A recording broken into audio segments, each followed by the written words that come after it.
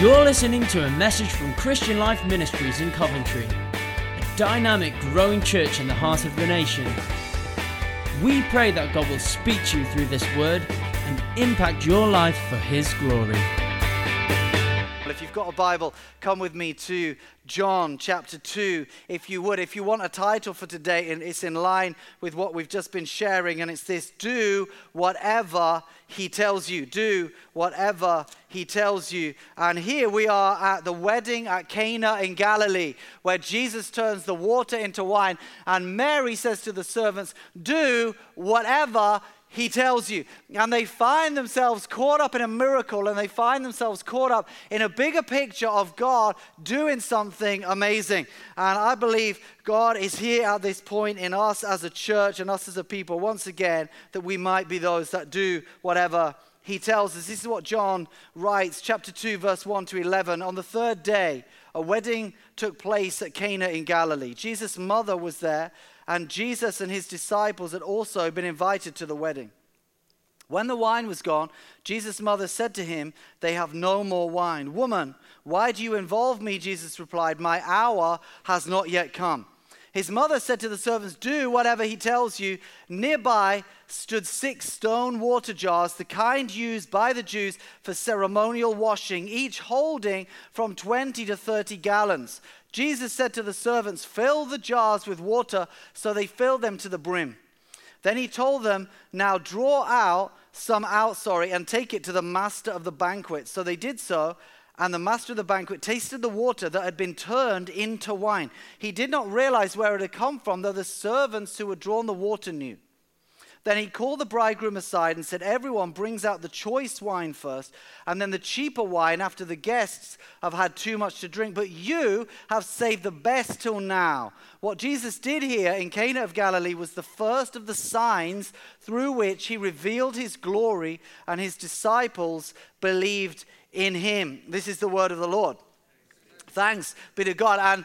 And in a moment, we're going to look at the servants. The servants found themselves involved in this. But I want us to understand something here, which is that there is a bigger picture going on than maybe we would first realize. I'm going to try and unpack it briefly. And the reason I want us to see there's something bigger is because always when God asks us to trust Him, there is something happening that's immediate, and there's something happening which is on another level, which is happening on a bigger plane. You see, this is a really interesting miracle. The Bible says this is the first miracle that Jesus did. And yet, at face value, it's a strange miracle. You know, it's a funny one, isn't it? It's like Jesus steps in and seems to be just rescuing somebody from social embarrassment. It also seems strange because He says, his mother Mary says, you know, they've run out of wine, and He says, "Why do you involve me? My hour has not yet come." And it looks as though He said, "This is not time for me to do a miracle," but then He seems to change His mind and do a miracle. It also seems a bit strange because He provides so much wine. It almost seems incongruous with the rest of Scripture. So I don't know about you, if you've ever read this, I thought this is a bit of a funny one, and yet it's His first miracle. And yet we have to understand this. You see, John, out of the 35 miracles that Jesus does as recorded in the Gospels, he only records 7. And He records 7, and He calls them not miracles, but signs. He said this is a sign. And He says at the end of His gospel, He said there were many more signs that Jesus did, but I've written these here that you may believe that He's the Messiah. John is trying to show us something here, and yet we've got a miracle which maybe we've never properly understood. If you want to go deeper into this, I suggest looking at the work of Tim Keller on this miracle, which is really, really powerful and profound. You see, I believe something deeper is happening here. I believe something is being revealed to us if we'll just dig a little bit deeper. Jesus is not just rescuing someone from social embarrassment. He's revealing something about who He is. You see, here He is, and He's at a wedding. You see, it's interesting because if Jesus does a first sign, He comes onto the scene, does a first sign, you might wonder if he might be saying something about who He is. He might be declaring something about His nature or His mandate, or He might even be speaking thinking about the destination of where is to come, and yet we see this wedding, and he just, the groom's embarrassed because he's undercatered, and Jesus bails him out. Well, actually, I think something greater is happening here. I don't know if you go to a wedding, and you sometimes, if you think about your own wedding, if you got married, you probably go as a guest to a wedding, you maybe think about when you got married. Maybe you're not married yet, and you go to a wedding and you wonder if you will get married and who you'll get married to and what that will be like. That's often what happens. And here, Jesus is at a wedding, and Mary asks him a question, and by implication, she asks him to do what the bridegroom should do. You see, it's the bridegroom's job to provide the wine. We know that because when the master of the banquet gets it, he pulls the groom aside and said, most people bring out the cheap wine last, but you, he said, but you have saved the best to last. You see, it's the bridegroom's job to provide the wine. So Mary says, we've run out of wine, and Jesus says, you know what, why do you involve me? And get this, my hour, let's all say hour. My hour has not yet come. He doesn't say it's not time for me to do a miracle. He says my hour has not yet come. The reason that's important is if you look at the word hour in John's gospel, it's a very important word. The hour of Jesus relates to his death. In chapter 7, chapter 8, chapter 12, chapter 13, we hear about the hour, Jesus' hour. And his hour relates to his death. And yet he says here, she says, will you provide wine for the wedding by implication? He says, but my hour hasn't come. He's saying it's not time yet for me to die. What on earth is going on here? Why would he think about this? Well, I think actually he is speaking about something of a destination. You see, if you go all the way to the end of the book of Revelation, guess what's happening in Revelation 19 and 20? There is a wedding. There's a wedding. So the end game is a wedding. It's the bride to the bridegroom. In fact, John the Baptist, in the next chapter, he calls Jesus the bridegroom. This is really interesting. You see, loads of people have been following John the Baptist, and they're now going over to Jesus, and someone makes a comment to John the Baptist, and he says, this is good, because he says this, the bride belongs to the bridegroom. And he says, I am just like a friend of the bridegroom. He calls Jesus the bridegroom. Who is the bride? My friends, the church is the bride of Christ. Hello? That this is the picture of the New Testament, that we are being prepared. Ephesians calls us a radiant bride. God is building a church, a people, the bride of Christ, to be reunited with the bridegroom. Interestingly, in the previous chapter, John the Baptist calls him the bridegroom in chapter 3. In chapter 1, he calls him the Lamb. He says, look, the Lamb of God who takes away the sin of the world. And in between the Lamb and the bridegroom, we get this wedding picture. Revelation 19 says, let us rejoice and be glad. Give the glory to him because the wedding of the Lamb has come and the bride has made herself ready. Can you imagine? Jesus is giving us a sign here that he is a bridegroom. And he shows us that he's a bridegroom by then stepping in and doing what the bridegroom should do. But if you think about it, he links it to his hour, because the wedding of the Lamb is only possible because of the death of the one who is the bridegroom. Hello? I know this is deep, stay with me, but if you look and you dig in, how does he perform the miracle? How does he bring forth the wine? He does it by saying there's some jars there, and the Bible records to us they are ceremonial cleansing jars. Wow. They are the jars used to prepare people to go into the presence of God. And what happens is Jesus says, use them. Put water in, and what happens is, you see, in the old covenant, people were made cleansed from the outside to go in, but in the new covenant, there's wine in there, which we will be cleansed from the inside out in order to enter into the presence of God.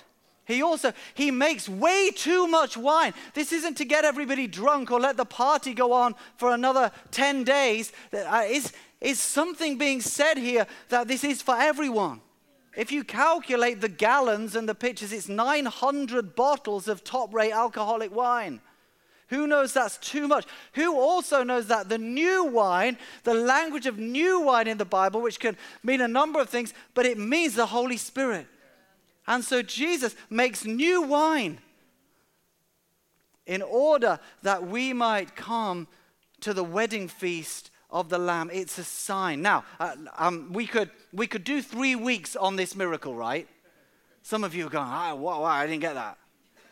All I want you to get really is this. There's a bigger picture. Actually, you dig into this word. It's like, I never saw that. I never saw. Well, something deeper is happening that seems to be happening at face value. John calls it a sign. I believe it's a sign that Jesus is a bridegroom. I believe it is a sign that he's preparing a bride in the earth. I believe it is a sign that he's going to cleanse us from the inside out. I believe it's a sign that by his hour coming, his death on the cross, he is preparing a bride for himself. I believe it's a sign that he's the one through whom the Holy Spirit is poured out on the earth. This is a sign. And yet in the middle of it, there are some servants that just get asked to do something. And this is where I want to focus our attention for a few minutes here today and make 4 observations. The first observation is this in terms of the servants. Number 1, he called for their obedience to carry out his plan. He called for their obedience. You see, he's on with a plan. This looks at first instance like an accidental miracle. He's in the wrong place at the wrong time or the right place at the right time. His mom gets him embroiled. No, there's a plan here. There's way too much happening in here of significance. This is planned, and yet he could have just spoken to the jars, right? He could have gone over himself and touched the jars, but he doesn't. He involves the servants. He tells them to do certain things, and they get involved in the outworking of his plan. Let me tell you, friends, this is how God works. Read your Bible from start to finish. God is on with a plan. God has a plan for your life. God has a plan for our city. God has a plan for our nation. God has a plan for the nations of the earth, and yet he will bring it about by the obedience of his people, because that's how he always does it. And here we see that this miracle takes place because of the obedience of certain people. And why am I saying this? Because actually in our lives, we might get provoked to obey. You might get provoked, you might get the God prod this week to speak to someone on your course at uni or somebody in the office where you work or the place where you live, to share something about Jesus. And your obedience, you might be provoked to step out of your comfort zone, to do something, to step out in faith, to say something, to pray for somebody, to show some compassion to someone in need, to offer to pray for someone. And it might be your act of obedience is the outworking of God's plan, because this is what God does. And we heard an amazing story this week from the last year's Winter Night Shelter project. But I want to, before I get to that, just backtrack a little bit. You see, 5 years ago, there was a question as to whether the churches in the city could put on a winter night shelter by working together and save those that are homeless and on the street over the winter. And we were invited to be a part of some meetings, and there were some civic leaders and some representatives from some churches in that room. And Esther went along. And I remember coming back because there was such a will to do something. Everyone was saying, we must do something, we must respond. But then when it came to, this is going to need funding, nobody at the table had any money. And at that time, we as a church, we didn't have a mortgage on this building. We're in a financial challenge. And Esther came back and said, I hope you don't mind. I said we'd put £3,000 in. Now, £3,000 in the big scheme of things is not a lot of money. But at that time, it was a lot of money. And I said, it's great. And so this church seeded the project. Within an hour, I got a phone call from Bishop Christopher saying, I've heard a rumor that CLM are putting £3,000 in. I said, that's right. So he said, well, we'd better at least match that. And I said, I think you should. And so they put some money in. They probably put a lot more in. And the whole thing got off the ground by the grace of God. You know, hundreds of decisions of obedience. People saying, I'm going to get involved in this project. I'm going to serve the neediest in our city. I'm going to do a shift overnight. I'm going to inconvenience myself to make this happen. But we heard a story this week of a client from last year's service who arrived at the project homeless, jobless, and alcoholic. But through the love and care of the people in the project, they helped him to access rehab, and he got himself clean. They helped him through some move-on funding to, at the end of the project, get into some housing. And they helped by working with him and an agency to get him into work. And several months on, he's still dry, he's still working, he's still in his home, and because his life has got back on track, he's been able to be reunited with his kids. How awesome is that? And who knows? That makes me happy. That's so cool. And yet, who knows? God had a plan for his life. God's got a plan for that guy, and who knows what God's plan is through him to do. I don't know what God's going to do, but God's got a plan because he's always got a plan. And yet it came to pass because of the acts of obedience of several people. It came to pass partly because, Esther was able to say, well, we'll seed this thing. Let's not stall here and just step out. And what can happen, even in the process we're coming to next week, we can be provoked into obeying the Lord to do something. It might be a stretch, and yet what happens is we can find ourselves part of God's plan, outworking what God is doing directly or indirectly. Secondly, he put the miracle through their hands. I love this about God. I love how he does this. Jesus, he could have just gone up and touched the jars, right? They would have filled up with wine straight away. Let's cut out the water. Jesus, couldn't he? Jesus could have done this. You know what? And yet he involves the servants. He loves to do this. I love it in the recording of the feeding of the 5,000 in Luke's gospel, where it says Jesus gave thanks to God and he broke the bread. This was the little boy's lunch, as we heard about last Sunday. And he said, and he gave it to the disciples to distribute. I love that. What does that mean? That means that at the end of it, when 5,000 people have been fed and there's 12 basketfuls left over, they're looking at their hands going, what just happened? They didn't just watch him do it. They were part of it. This is what happens. God loves us to be part of it. He wants to put the miracle through your hands. This is why he involves you. And invariably, it takes us a step of faith to do something, to be involved in the miracle. Here, the servants, they're asked to do certain things and they do it, and they find themselves involved in a miracle. I find it hard to believe that they weren't impacted by that. I find it hard to think that they didn't look at that and go, what just happened here? I love it because it records the story. It says the master of the banquet didn't know where it had come from, but the servants, they knew. They knew. How did they know? Because they'd done it. They'd filled the jar up and they'd taken it. They'd seen. There's no trickery here. There's no one had put some wine in. They'd done it. They knew what had happened. And we know when we're involved. And God wants you to be involved that you may know for yourself, not someone else's testimony, but your testimony.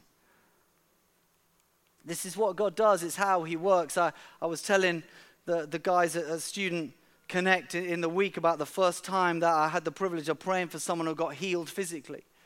This girl was at my university who had an issue with in her legs where if she ran, she was in excruciating pain.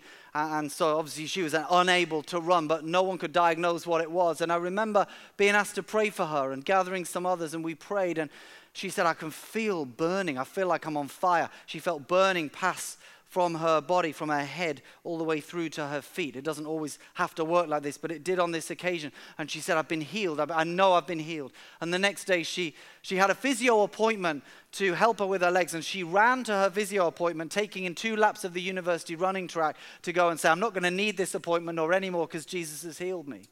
Wow, it was so amazing, but also not out of no sense of pride, but just awe of saying, Lord, you used us.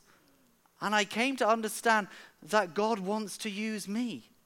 Because he did, in his grace, with all my frailties and hang-ups and failures, that God wanted to use me. This is what God does. He delights to put the miracle through your hands. I find it hard to imagine that those servants weren't impacted. I wonder if some of them were in the upper room on the day of Pentecost in the 120 when the new wine of the Holy Spirit was poured out on all flesh, and they could say, we were there when the water got turned into wine. It was a sign of the one who is coming. I don't know, maybe they were, maybe they weren't, but I know you get impacted when he puts the miracle through your hands, but you have to step out and obey. I love Gabriel's testimony in this little booklet where he talks about his own journey.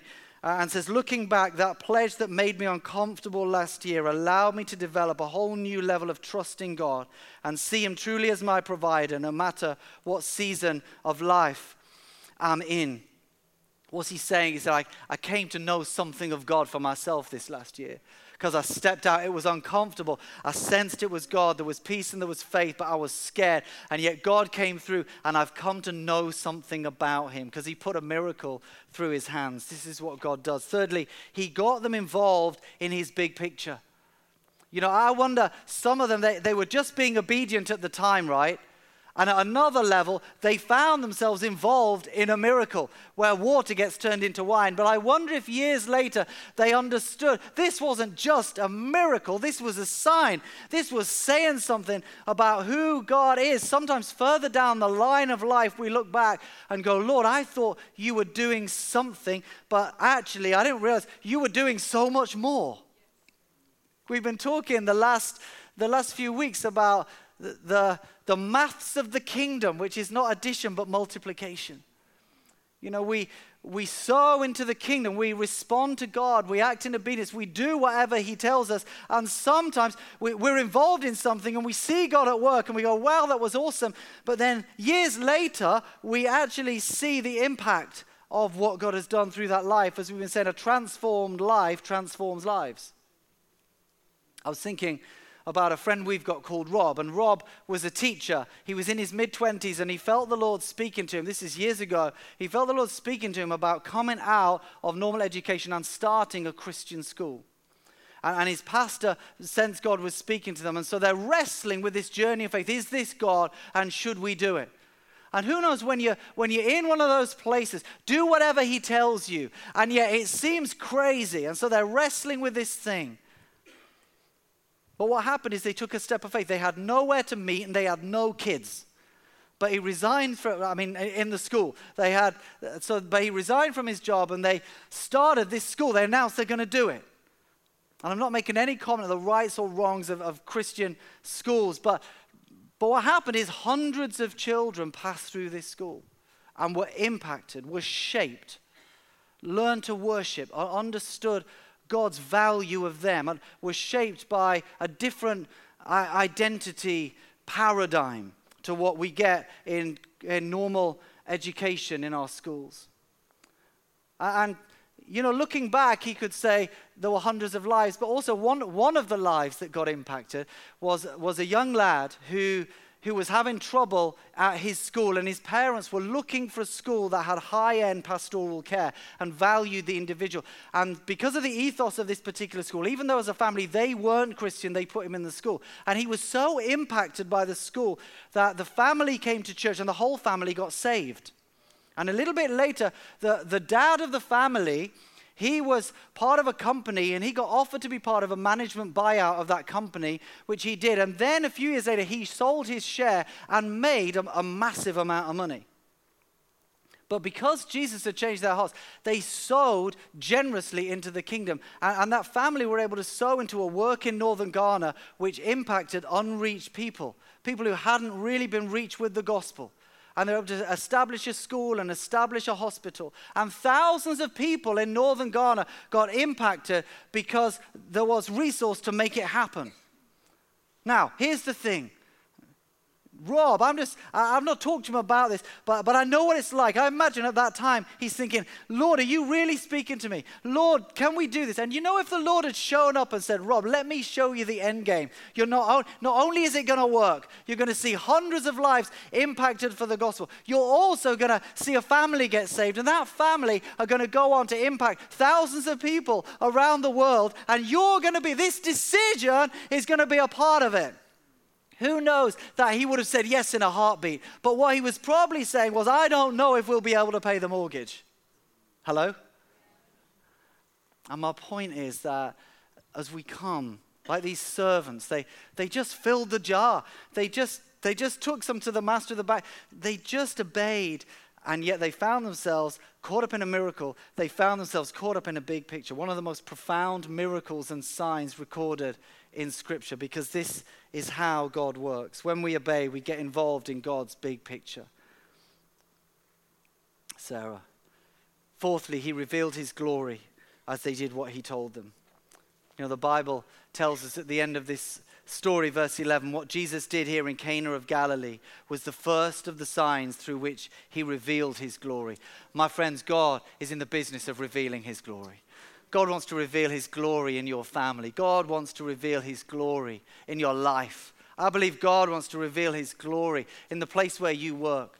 I have a passion and a vision that God would reveal his glory in schools around our city, in our universities, in halls of residence, in lecture halls, in Walsgrave Hospital, in JLR, in some of the great employers and places of our city, in the poorest of the places and the most affluent of our places. Who knows that God wants to reveal his glory? Is there not a cry of Isaiah 40, prepare the way of the Lord?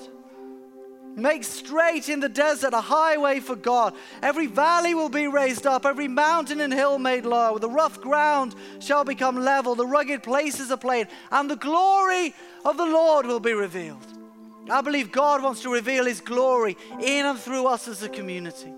You might be here today and you're not even sure where you are in faith. You might be struggling for 1,000 reasons right now. But let me tell you, God is in the business of revealing his glory. And if you will only do what he tells you to do, he wants to reveal his glory in you and through you. Because this is what he's in the business of doing. Revealing his glory in the earth. Oh God, let your kingdom come and let your will be done. And I pray, God, that this house would be a house of glory. That, Lord, you would cause us as a people to shine your light. That a world may see that you alone are God. And we pray, Lord, that as you work in us and through us, as we respond, as we do whatever you tell us to do, you'd reveal your glory little by little. In the ones and the twos and the tens and the 20s. And the hundreds and the 200s and the tens of thousands and the 20s of thousands. Lord, in our nation, Lord, at this key time in our nation, we pray, God, you would reveal your glory. We pray for thousands of souls to be saved. We pray for powerful miracles, signs and wonders to happen in our day that point to Jesus as King. We ask, Lord, would you help us to do whatever you tell us to do? Help us to play our part in it, because we can't reveal your glory in and of ourselves. We can only respond to your leading and tap into your bigger picture and your bigger plan. But as we do it, we pray, kingdom come, will be done.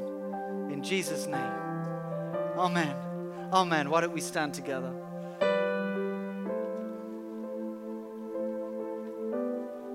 I wonder if we could take a moment just to close our eyes around the room, because there might be somebody here today and you've never given your life to Jesus. You've never responded to this one who is the master of the banquet. Today you might not understand all that you've heard. You might not grasp the fullness of the Christian message, but you know this: you need to put your life right with God. And you believe this, that Jesus is the way that you can do it. And I wonder if across this room we could just, for the sake of privacy, close our eyes and bow our heads. But if that's you, you know you need to give your life to Jesus. You've never done anything like this before. I wonder if you would raise your hand high in the air and say, would you pray for me? I need to give my life to Christ. Wonderful. Wonderful. Anyone else? You need to make your life right with God. Just raise your hand high so I can see. Yeah, young man, I've seen you. Can take your hand down. Thank